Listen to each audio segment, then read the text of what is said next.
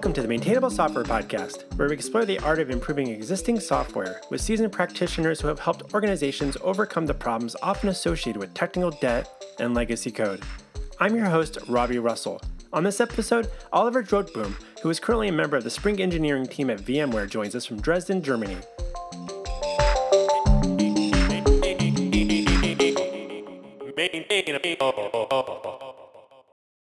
Oliver Drotbohm, welcome to Maintainable.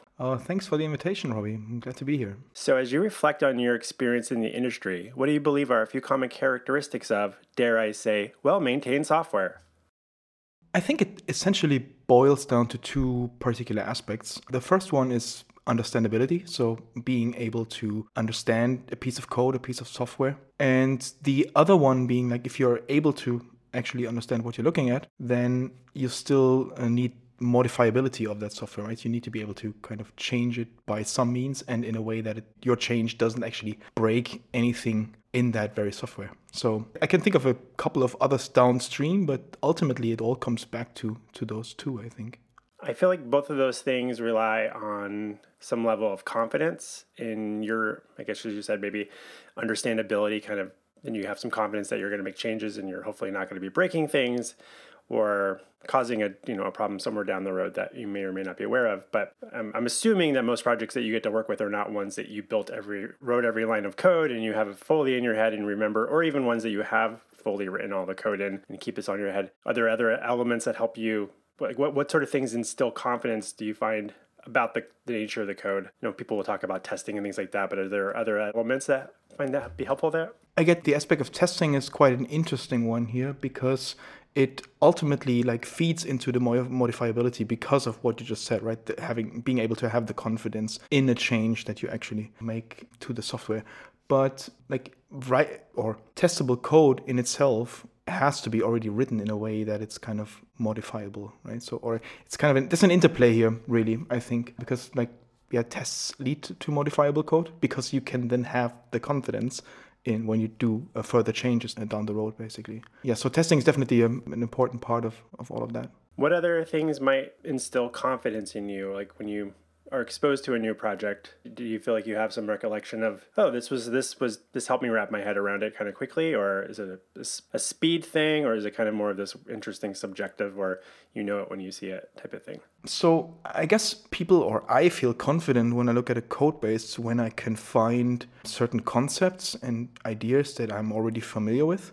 That kind of, again, plays into the understandability bucket. There is Carola Lilienthal's book on sustainable software architecture. She has a chapter on that particular aspect, and she's elaborating on different approaches like chunking and hierarchization, modularity, and in particular pattern languages actually bake that understandability into the code base. So whenever you find pattern languages like the DDD building blocks, domain-driven design building blocks, and you find those in a code base, then you kind of can make assumptions on the code you find. That kind of makes you, ultimately familiar with the concepts and then with the code base that you're looking at, which then gives you this confidence in terms of, okay, I know what I'm looking at and I kind of know what I can do with it or what I much rather would not want to do with it, right? Certain constraints that are kind of already applied on the code base. Is that how you say it? That's interesting. What was the name of that book again that you mentioned? Sustainable Software Architecture, Carola Lilienthal. She's a German author. The book came out in German in the first place, but was later translated into English. I think it's O'Reilly. All right. Okay, great. Include that in the show notes for everybody. I'm curious about, you talk about code being modifiable. Whether I don't know if do you tend to preface that with easy to modify or just that it's modifiable? Just do you feel like it should be easy to be or is it that software can be complicated as long as you can make modification to it? The primary anchor here is some sort of modularity, which implies scoping. So you kind of get a feel get different levels or different scopes that you look at. You can, for example, I work with Java a lot, right? So you look at a class, and then when you feel confident to make changes to that class and not break anything, you can't have it to be part of a entangled mess of other classes or what have you, right? So you need these additional scopes around it, those all coming back to modularity. Switching gears a little bit, I'm curious about what is your current take on the metaphor technical debt? Do you use it often day to day, or is it something you used to use and no longer, or felt like you mislabeled it, or? I certainly see it talked about a lot. I once had a discussion with someone, and they had an interesting take on it, because we always look at technical debt at something that the team developing the software is kind of building up over time, right? But I think in that discussion, they were looking at it from the completely opposite angle. So kind of as, okay, there's the business and it needs to have some feature implemented. And the team at this certain point only has a particular level of knowledge, of insight into the problem domain, right? So it's actually the business, quote unquote, that builds up the technical depth here, because it's kind of the team agrees to, okay, we build something at this level, but that means that you have to later on pay us back with time to incorporate further learning into the code base. I guess that's like totally opposite of what everyone thinks of this about. But I found it kind of interesting to look at it that way, because often teams find themselves like doing certain things or coming to certain decisions when they implement code that then leads to what we traditionally call technical debt, because of their environment, there's the circumstances and the probably pressure to release something at a particular point in time. And then it's the team's responsibility to at some point fix this, right? And that's kind of the what we think of as debt that they incorporate in the code base. But it's actually, they actually need time for that, to do that. And that's something they have to get somewhere. So someone else has to pay them back in time to actually fix the traditional notion of technical debt. No, that's a really interesting take on that. It's in the sense that I often, I talk with a lot of people on the podcast about it, and just in my client work that we do and with different companies, and talking with development teams that are trying to figure out how to gain some sort of time or figure out how to negotiate a conversation with, I'm air quoting, the business people or whoever is in charge of what the priorities are, what they're going to be spending the next several months working on, to advocate for time or convince them or persuade them to can we go back and revisit this, because this is causing us, slowing our process down. We had to make some concessions or compromises last year when we pushed that feature out. And there's this interesting thing where it feels like the business is forcing us to do these things, and it's their fault that they pushed it, but also, or we overestimated or underestimated how much it might take to build something. And so we had at the last minute decide, we'll come back to this someday maybe and fix this, and we'll get this out the door for today. And so it ends up being this who's responsible for it? Because I think a lot of product owners and people in aircutting, again, the business side of things, are probably thinking, well, we're not asking you to take shortcuts unless it's explicit. Maybe there's those conversations no, just get it out the door really quickly. I don't care how. We don't have to worry about writing tests or whatever. I don't think that's often the decision by the business people. It just ends up being a decision that maybe developers take to get the thing out the door. So they're doing that kind of and maybe on their end, but maybe they're not necessarily planting those or being upfront about the fact that hey, we're making concessions to do this and we're going to need to come back to this. They might be just doing that and maybe not having that conversation as it's happening. So there's some context when they bring it back up again. Remember the thing 6 months ago we said we need to spend some time here? And I think that's an interesting framing around hey, we're doing this, but it's going to, are they having those early conversations? Because the conversation 6 months or 2 years down the road where we're hey, we built up all this technical debt, and the product people are I didn't ask you to write bad code. There was no conversation there around just, cut corners. Why didn't you didn't write tests for that, or you didn't do, it's not their responsibility to be advocates for the code base, but it's an interesting kind of a relationship. I guess there's two things to it. One is that I don't think that necessarily cutting short on quality, I wouldn't qualify this as technical debt really. So because it doesn't actually pay on or stem from the lack of insight into a problem, right, that we have right now. But the other thing being that I didn't want to make this kind of a confrontational argument really, but rather just making explicit that okay, at this point in time, we have to ship something or build something for some reason. But at the same time, we don't know everything for sure yet, right? We're still learning. And that's why we put some time aside, that being kind of the depth that we accrue basically. And we have to basically work back on that later on. And then everyone's on the same page and hopefully gets that time granted to then later not fix things, quote unquote, but rather reincorporate the new learnings that we have in that area into the code base and basically shape it up, make it better. That's fair. And thanks for clarifying that. And I think a little bit around there's like the quality thing. Yeah, I think that's important to be mindful of. And there's the other part of you're building something based off of the limited information that you have about how your software is going to be used or how they think it's going to be used and what sort of customers are going to be interacting with it. And like, well, we're going to integrate this thing with this third-party platform. Will it be the only third-party platform like that type of service offering that is like if you're setting up a payment gateway and you're going to charge credit cards through some payment, might you ever need to navigate or a possibility of integrating with another payment gateway, and you having that kind of that decision of like, do we make this abstract enough that it can work with any payment gateway, or do we just get the thing out working with the one we know we are going to need to use over the next 6 to 12 months? And then is that technical debt when you need to later like abstract it because you're going to add another thing, or is it just be like those are new features and that's going to require some refactoring, and that's maybe not what we would normally say technical debt is? I think at any given point in time, it's a compromise between like us, like not over preparing, right? But at the same time, also not rushing to just that first idea that comes to mind, really. And yeah, it's kind of nice to get everyone on board and make this transparent, that tension basically, and then incorporate that into the process. Hey folks, it's Robbie, your friendly neighborhood podcast host. Let me cut to the chase. We've got a new sponsor, AppSignal, and they're a game changer. Do you know how dealing with errors and performance issues is like playing whack-a-mole in a dark room? AppSignal is the spotlight you've been missing. They bundle up to 6 monitoring tools into one. I'm talking error tracking, performance monitoring, host metrics, uptime monitoring, custom metrics for your application, and logging. If you're like me, I'm skeptical of any tool that promises to do everything, yet AppSignal shines through all that. AppSignal currently supports Ruby, Elixir, Python, Node.js, and if you're giving a go at one of these JavaScript front-end frameworks, you can easily integrate it into your application. And there's new language support on the roadmap. With plans starting out at a modest $23 US a month, it's a pretty sweet deal. Toss in ISO 27001 certification, GDPR, and HIPAA compliance, AppSignal is going to keep your data secure. Take a moment to set a reminder on your phone, send yourself an email, add it to your to-do list, and check out appsignal.com and snag your free trial today. Again, that's appsignal.com. Tell them that your good friend Robbie from Maintainable sent you. Let's get back to our show. Something I hadn't thought about bringing up in the conversation is if you're having those conversations now with the people as you're making these decisions, one of the other elements is that I always find interesting is like in, say, 2 years from now, the conversations and decisions, the people working on those problems in 2 years might not be the same people anymore.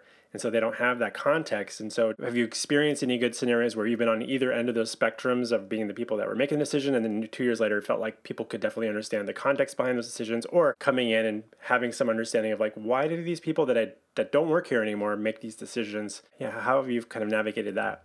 I guess the thing you immediately get to is architectural decision records, right? I mean, architectural sounds very technical, but it could also be something, let's say, less technical, really, that you describe that way. And they are a nice way to actually write down the problem and like which alternatives you've considered. Often the most important part of them is to describe why you have basically not chosen other options that were available, but you didn't end up choosing. Yeah, and I mean, so if you really have projects in which you have like people joining the team or leaving the team regularly, or consultancy engagements, then there's no other way than actually documenting these decisions on that level of abstraction for the new people to join or joining than actually to read up on. I'm really curious, like for all those listening, have you ever written and or reviewed someone else's like documentation of their design decisions before?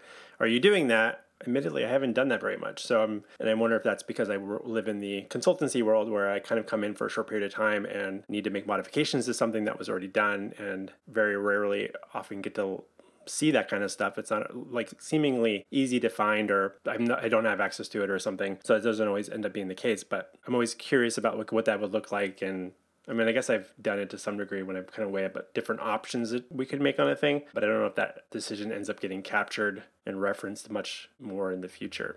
There's architectural templates like Arc42, for example, right, that give you a kind of a structured guide of like what to document, really, different kind of views on a piece of software in, I think, ASCII doc format or Word document templates. But like documents in architecture decision records, you actually have the notion of like one record superseding the other. So you kind of have a chain in case like a decision changes, then you can basically supersede a former decision. With documents, of course, you always run into the risk of them being outdated, and then you get a pile of sheets to actually read. But in how far that has anything to do with the software you're looking at is basically the follow-up question then, right?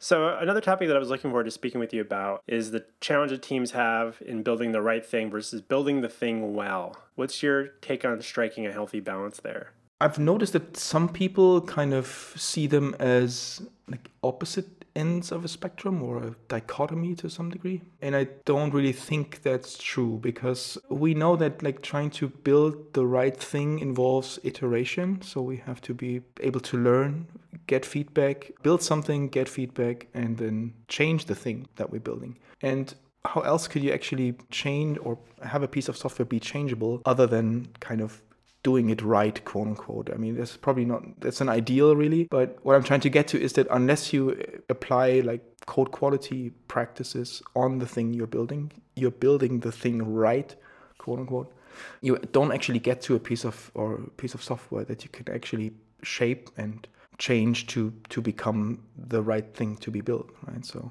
another topic that I was curious to speak with you about is I know that you're working on a number of projects that you're involved with, say JMolecules and Moduliths. So for those of us who are not familiar with it, I'm assuming those are kind of Java-related tools. What does this particular open source, these projects offer to Spring developers? One of the two is specific to the Spring, but let me start with JMolecules first, because that in fact is not, or well, it itself is, but it's kind of, it exists in a broader context. So a couple of conference colleagues of mine, we were kind of basically discussing the chunking and pattern languages things that I've mentioned before that were like described in Carola's book, and also are part of the domain-driven design concept, right? The domain-driven design building blocks, stuff like entities, aggregates, value objects, these kind of design elements, and how we could actually allow developers to express those in code, totally independent of the language they're working in the first place.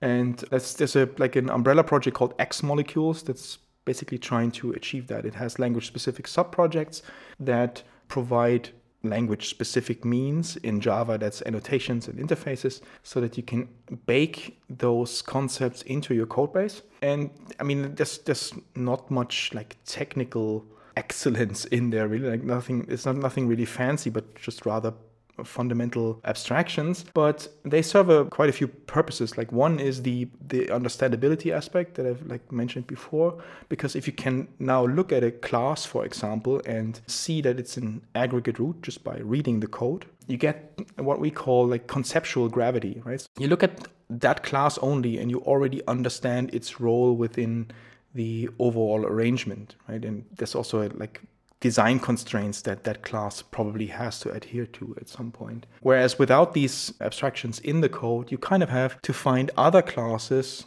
to go too much into the DDD specifics here already, but you have to like look at multiple other classes to understand the role of the class you've been looking at in the first place. So you get that understandability of the code. And what's then attached to that is like integration in certain technologies within the corresponding ecosystems that basically evaluate the concepts in the code base and then can do certain technical things with it. They can generate persistence metadata, for example, automatically, because if something is an aggregate, it has to be persisted and materialized in a certain way. But that's kind of like a downstream thing of JMolecules, but available for it as well. There's currently .NET and PHP ports for that. I haven't seen anything for Ruby, unfortunately, yet, but it's kind of a question of like who's interested in stuff like that. And then because I'm working primarily in the Java space. Interesting. Yeah.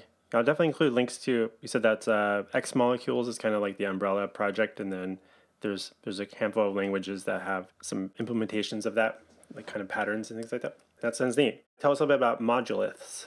Spring is an application framework in the Java space, pretty like widely used, pretty ubiquitous, especially in the enterprise. We have seen people building all kinds of applications with it. I probably have to mentioned that I'm part of the engineering team at VMware that builds this Spring Framework. And there's been a trend to microservices recently, right? Building individual systems to decompose a system, like an overall system, into multiple ones. And like a couple of years ago, there's been some kind of backlash on it where people were like finding out that building microservices is a complex effort and it might not be worth the complexity in certain scenarios, right? And we're not really taking a stance here in what you should build, but rather would like to provide you with guidance on how to structure a system that's rather of monolithic nature. There's a couple of projects within the Spring ecosystem that deal with all the challenges and complexities that you face when you build microservices, the Spring Cloud projects. And Spring Modulith is kind of, it's not an answer, but it's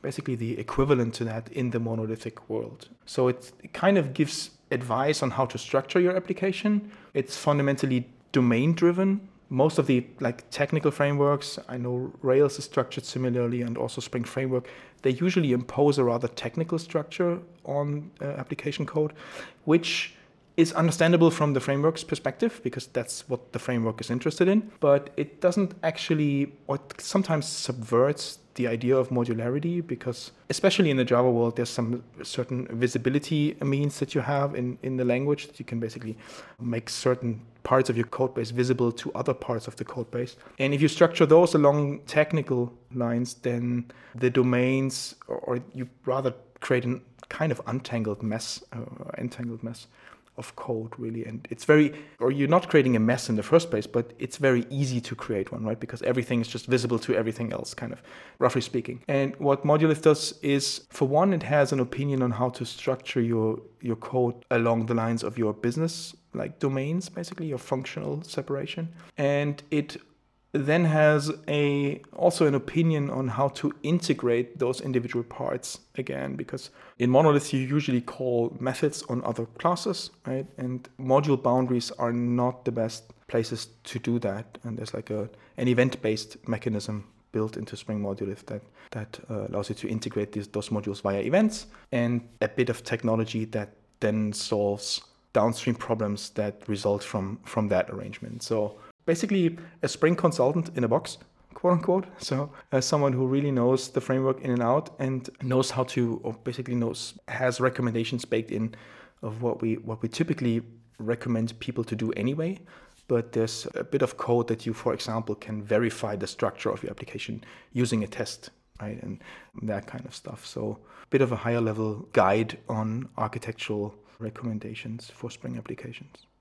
Nice. And so just to make sure I'm understanding, so it's in kind of it's not necessarily helping focus around like how to best integrate with multiple microservices, but how to get some of the benefits of what microservices kind of, I wouldn't say promise, but kind of gave us this idea that if we take advantage of microservices, we can kind of separate these different things out and then only kind of decouple the thing. So this Modulith is like how to do that within the concept of your monolith, but you're still breaking things down and able to work on these bite-sized or microservices in kind of a way, but within the context of the whole thing, rather than needing to worry about deploying everything separately. And that's exactly right. So just to give you an example, right? You have an e-commerce application. It has an order part that basically accepts orders, and you have an inventory that keeps track of the stock of the products that are still available.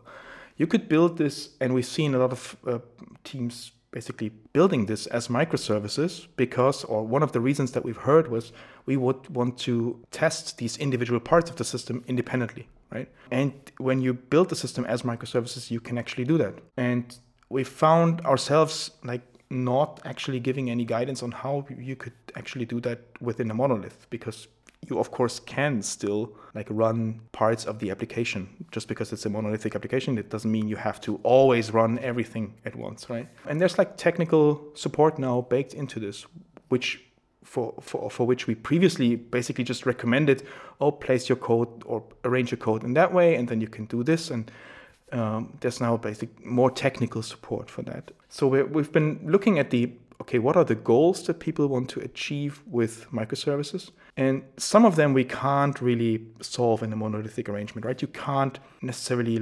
choose different technology for one service versus the other if you're in a monolithic arrangement. That doesn't work. You can't really scale like one part of the system very differently than another service, basically. If in a microservice arrangement, you can't do that in a monolithic arrangement. I mean, you could still like put a lot of caching in front of the product catalog, for example. That would still give you different performance characteristics for that part. But there's certain limitations to some of the aspects that people try to solve with microservices. Others actually can be solved in a monolithic arrangement. They just have to be achieved in a different way. And we've been looking at those different trade-offs and ways we could support developers that ultimately they can choose whichever architectural style they want based on their actual like scaling organizational requirements. But they shouldn't have to start with microservices just because they want to test a part of the system individually. That's for sure. I'm curious about how often does this sort of stuff come up within the context of where at VMware, and you don't need to talk about all their projects necessarily, but has this been like a thing that you've seen come up with within VMware, or more like VMware's customers are struggling with some of this, and some of the work that you're doing is kind of helping VMware type customers, or is this actually kind of more central to helping VMware's own tooling, or a bit of both? It's indeed a bit of both. So like we're kind of located, or the team that I'm working is located at the most upper end of the stack of what VMware provides, right? So we're kind of building software that other people use to write software and then run it on whatever VMware or cloud infrastructure they want to have. So we're working with customers primarily that then actually build actual software and see what they want to do. But at the same time, a lot of the products of VMware internally are built with Spring as well. So there's this kind of natural relationship that we then work with these guys and give them recommendations how to build certain things and get feedback from them, what they're trying to do, what they're trying to achieve, and see what we can incorporate into the framework to make things easier for them. But for them, there's no real difference in quality, so that we would prefer like one kind of feedback over the other. It's definitely inside and outside feedback we get. We'll be back with our interview with Oliver in just a moment. Hi, it's me, Robbie. Yep, it's me, Robbie. Yep, it's me, Robbie. It's me, Robbie. I just want to take a quick moment to say thank you for listening to the Maintainable Software Podcast. If you're finding these conversations valuable, stop everything right now. Head over to your text messages and tell your friends and families in one huge group text, you gotta listen to the Maintainable Software Podcast. It will change your life. Your life will be changed. All caps, and see what happens. You can take a screenshot of the following responses. People are asking, like, who the heck is Robbie? What's Apple Podcast? What's going on? Is something wrong with you? Who stole your phone? Whose number is this? I don't know you anymore. You're gonna start losing friends. Your family's gonna disown you. Maybe don't do that. Maybe do it. I don't know. Anyhow, you can also maybe hop over to social media or hop over to Apple Podcasts and write a review. I would appreciate it. Do you know anyone I should speak with on Maintainable? Shoot me an email to Robbie with a Y at maintainable.fm. And now let's just get back to our interview with Oliver Drotbohm. So I know that you have a book coming out later this year titled Modulithic Applications with Spring. So knowing that it's, I'm assuming for Java primarily, probably in the examples and everything, but what's the kind of your target audience for that? Is that just any developers working with Java Spring, or? It's primarily kind of a summary of all the things that we've discussed today, and that I'm usually like giving away in talks and presentations or in customer engagements. And it's of course, because that's kind of the projects I see most, targeted towards Spring and how to leverage it to build modulithic applications. That said, I think there's like, especially the first part of it is rather in not theoretic nature. I wouldn't call it, but it's evaluating the trade-offs between, if you build microservices, you get this trade-off, and if you build a monolithic application, you get that kind of trade-off. And the stuff in there should generally be transferable to other ecosystems, other programming language. Although, of course, the code samples are using Spring Modulith and using Java-based technology here. But maybe it's kind of inspiring, like the .NET world or the Ruby world, to come up with something similar, really.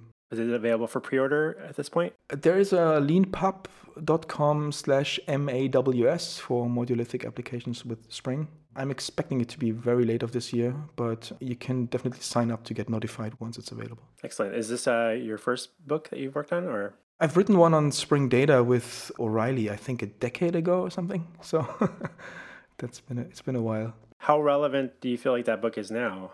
The concepts described in there are still very valid, but a decade is kind of a world in technology, right? So all the code samples in there, I guess they all would still work. They're just not an idiomatic way of using Spring anymore. Yeah, the writing books about technical things that are moving targets, it's a little bit of a challenge. My own experience was I got a book deal once upon a time with O'Reilly, and Rails was not even a year old. And 6 months into my book, I'm like, I have to rewrite like all the code samples and it's all changing. 1.0 it wasn't even out yet. So I don't know what I was thinking. That was a wild ride. But yeah, that's a challenging thing. But out of curiosity, how did you decide to move into the world of feeling like you were the right type of person to write a book about something that it sounds like you're pretty you know a lot about Modulithic, sounds like. So you give talks a lot. So what were some of those initial seeds that you had or you noticed in yourself? So I'm assuming maybe some people listening might be thinking, maybe I could write a book one day. I don't know, but then they might be doubting, like, who am I to write a book about this? I mean, to those people, if you're passionate about it, go ahead, write a book, right? Also have to say it's not going to make you a millionaire, but it's definitely an interesting experience. For this book in particular, my work has always been kind of centered around the idea of making architectural concepts and ideas accessible to developers, which means thinking about how to come up with programming models that, for example, it started all with Spring Data, and is very central to that is the repository abstraction of the domain-driven design book. So we started to just build code for people to access data through the repository pattern. And my work on Spring Modulith has kind of been driven by the same ideas, right? There's like the concept of a module. How can you express that in code? What does that enable you to do ultimately? And that's kind of where the focus of my work basically comes from. And that kind of then is reflected into the book, because I've given so many talks on different aspects that are now reflected in the book. And there's never been a kind of this overall kind of the thing that basically summarizes all of them, and because they often related to each other, and one thing enables the other, right? That's kind of it's been the idea. And then it's been just like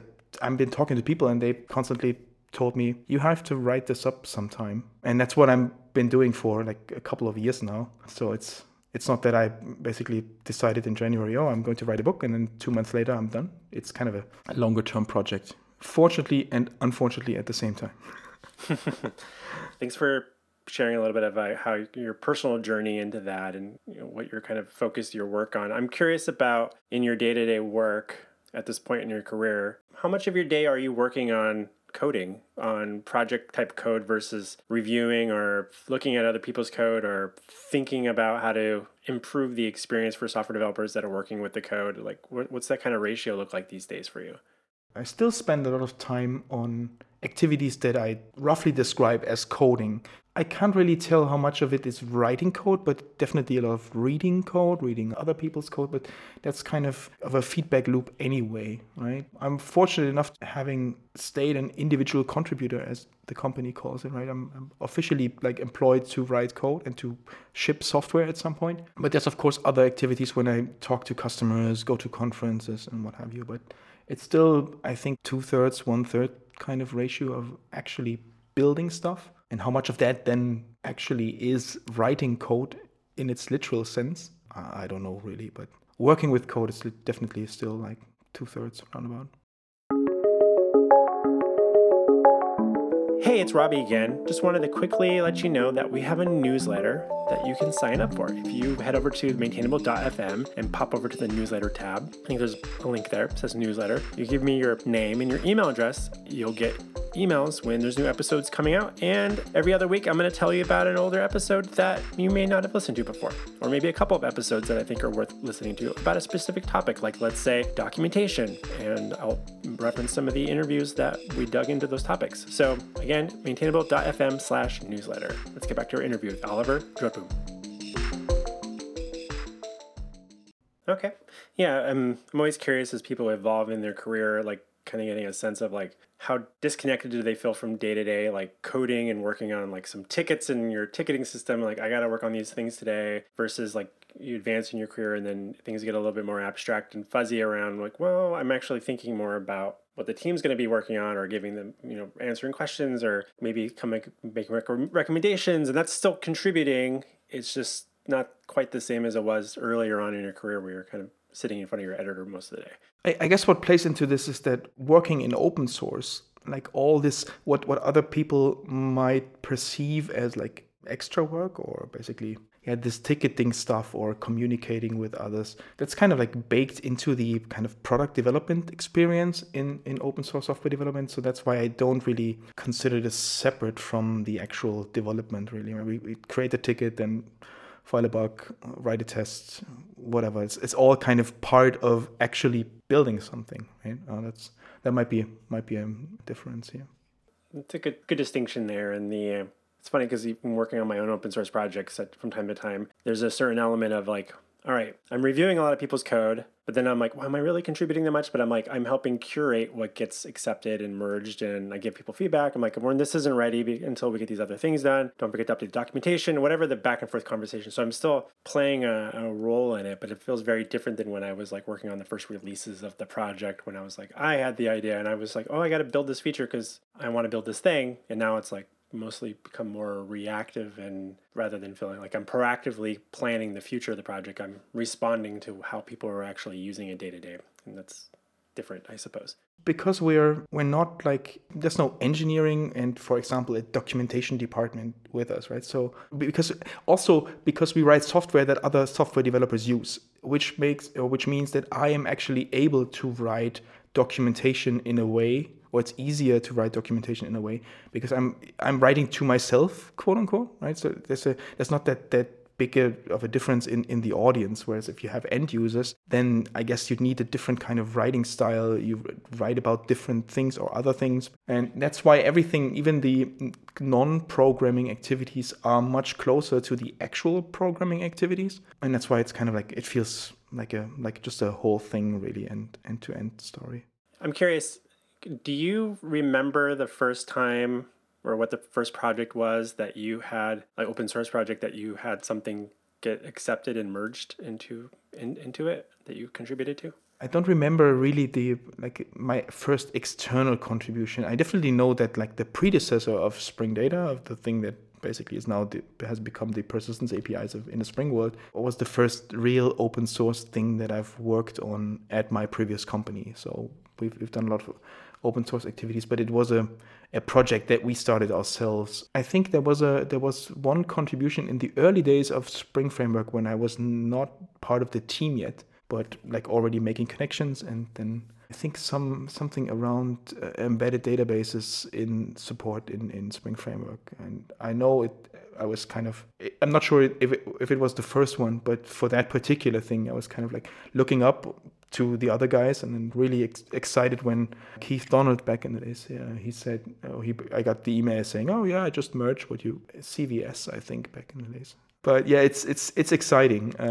The Spring project, if you're interested, if someone is listening from the Java space, we definitely have tickets that I think have a special label that are suitable for beginners, and don't hesitate to have a look at those and maybe just contribute something tiny and get started. That's great that the project does that. I know that it's always interesting trying to like figure out ways to provide like a pathway for people to come in and feel like they can contribute to your project, and trying to identify that. Because sometimes you're thinking, well, I could work on that myself and maybe I can get that done in a half hour, or I could just maybe let that exist and maybe someone else will pick it up and want to do it, and I can work on something a little bit more complicated for now or something. And not that it's easier necessarily, it's just maybe this is one a particular feature or bug fix that someone could do that's maybe kind of step in and do that. And I know there's a lot of advice out there like, well, you can easily contribute improving the documentation, or working on a bug fix if you can figure it out. But some of the larger frameworks could be intimidating to get to download and figure out how to like run their test suite, like however that process might look like, and even know where to start, because maybe they don't feel like they understand under the hood all that much. And it sounds like maybe you've been around the Java Spring project for a long while, it sounds like. So I'm assuming it probably mirrors my own experience within the Ruby on Rails world, where there was very little documentation. I had to just read the code to figure out how things were actually working, being like, oh, this isn't doing what I think it's supposed to do. I better update the documentation. Is this a bug, or is this actually the way it's intended to work? And it's just not clearly communicated in the docs at this point in time. And so that was always a curiosity I needed to figure out. There wasn't anything to reference back in the day. So that's interesting projects that are 15, 20 years old, and you just assume that like everybody knows what they're doing in there. It's complicated too. It can be a little intimidating. So I will post a link for everybody in the show notes to whatever that label is in the Spring project. So if you're a Java developer and curious about that, we can get you over there. So a couple quick last questions for you. Is there a non-software, non-technical book that you find yourself recommending to people? I'm reading quite a lot of those. The most recent one that I found particularly interesting is Rick Rubin's The Creative Act. I'm not sure if you've seen that. It's literally on my desk over here. Oh, nice. I'm a study drummer myself, and interestingly, a lot of people on the Spring engineering team are actually studied musicians. So there's always been a connection between the arts and programming that I've found interesting, and I found parallels between the work and what I do as a hobby now. So can highly recommend it. Rick is a great guy. He's worked with numerous artists, different artists. That's what I've find so remarkable about him, that versatility, and it's a nice one to check out. Great. I'll definitely include a link to that. I think you're one of a few recent guests that have referenced that book, so you're in good company, and so I'm not surprised that name keeps coming up. And where can listeners best follow your thoughts and ruminations about software development online?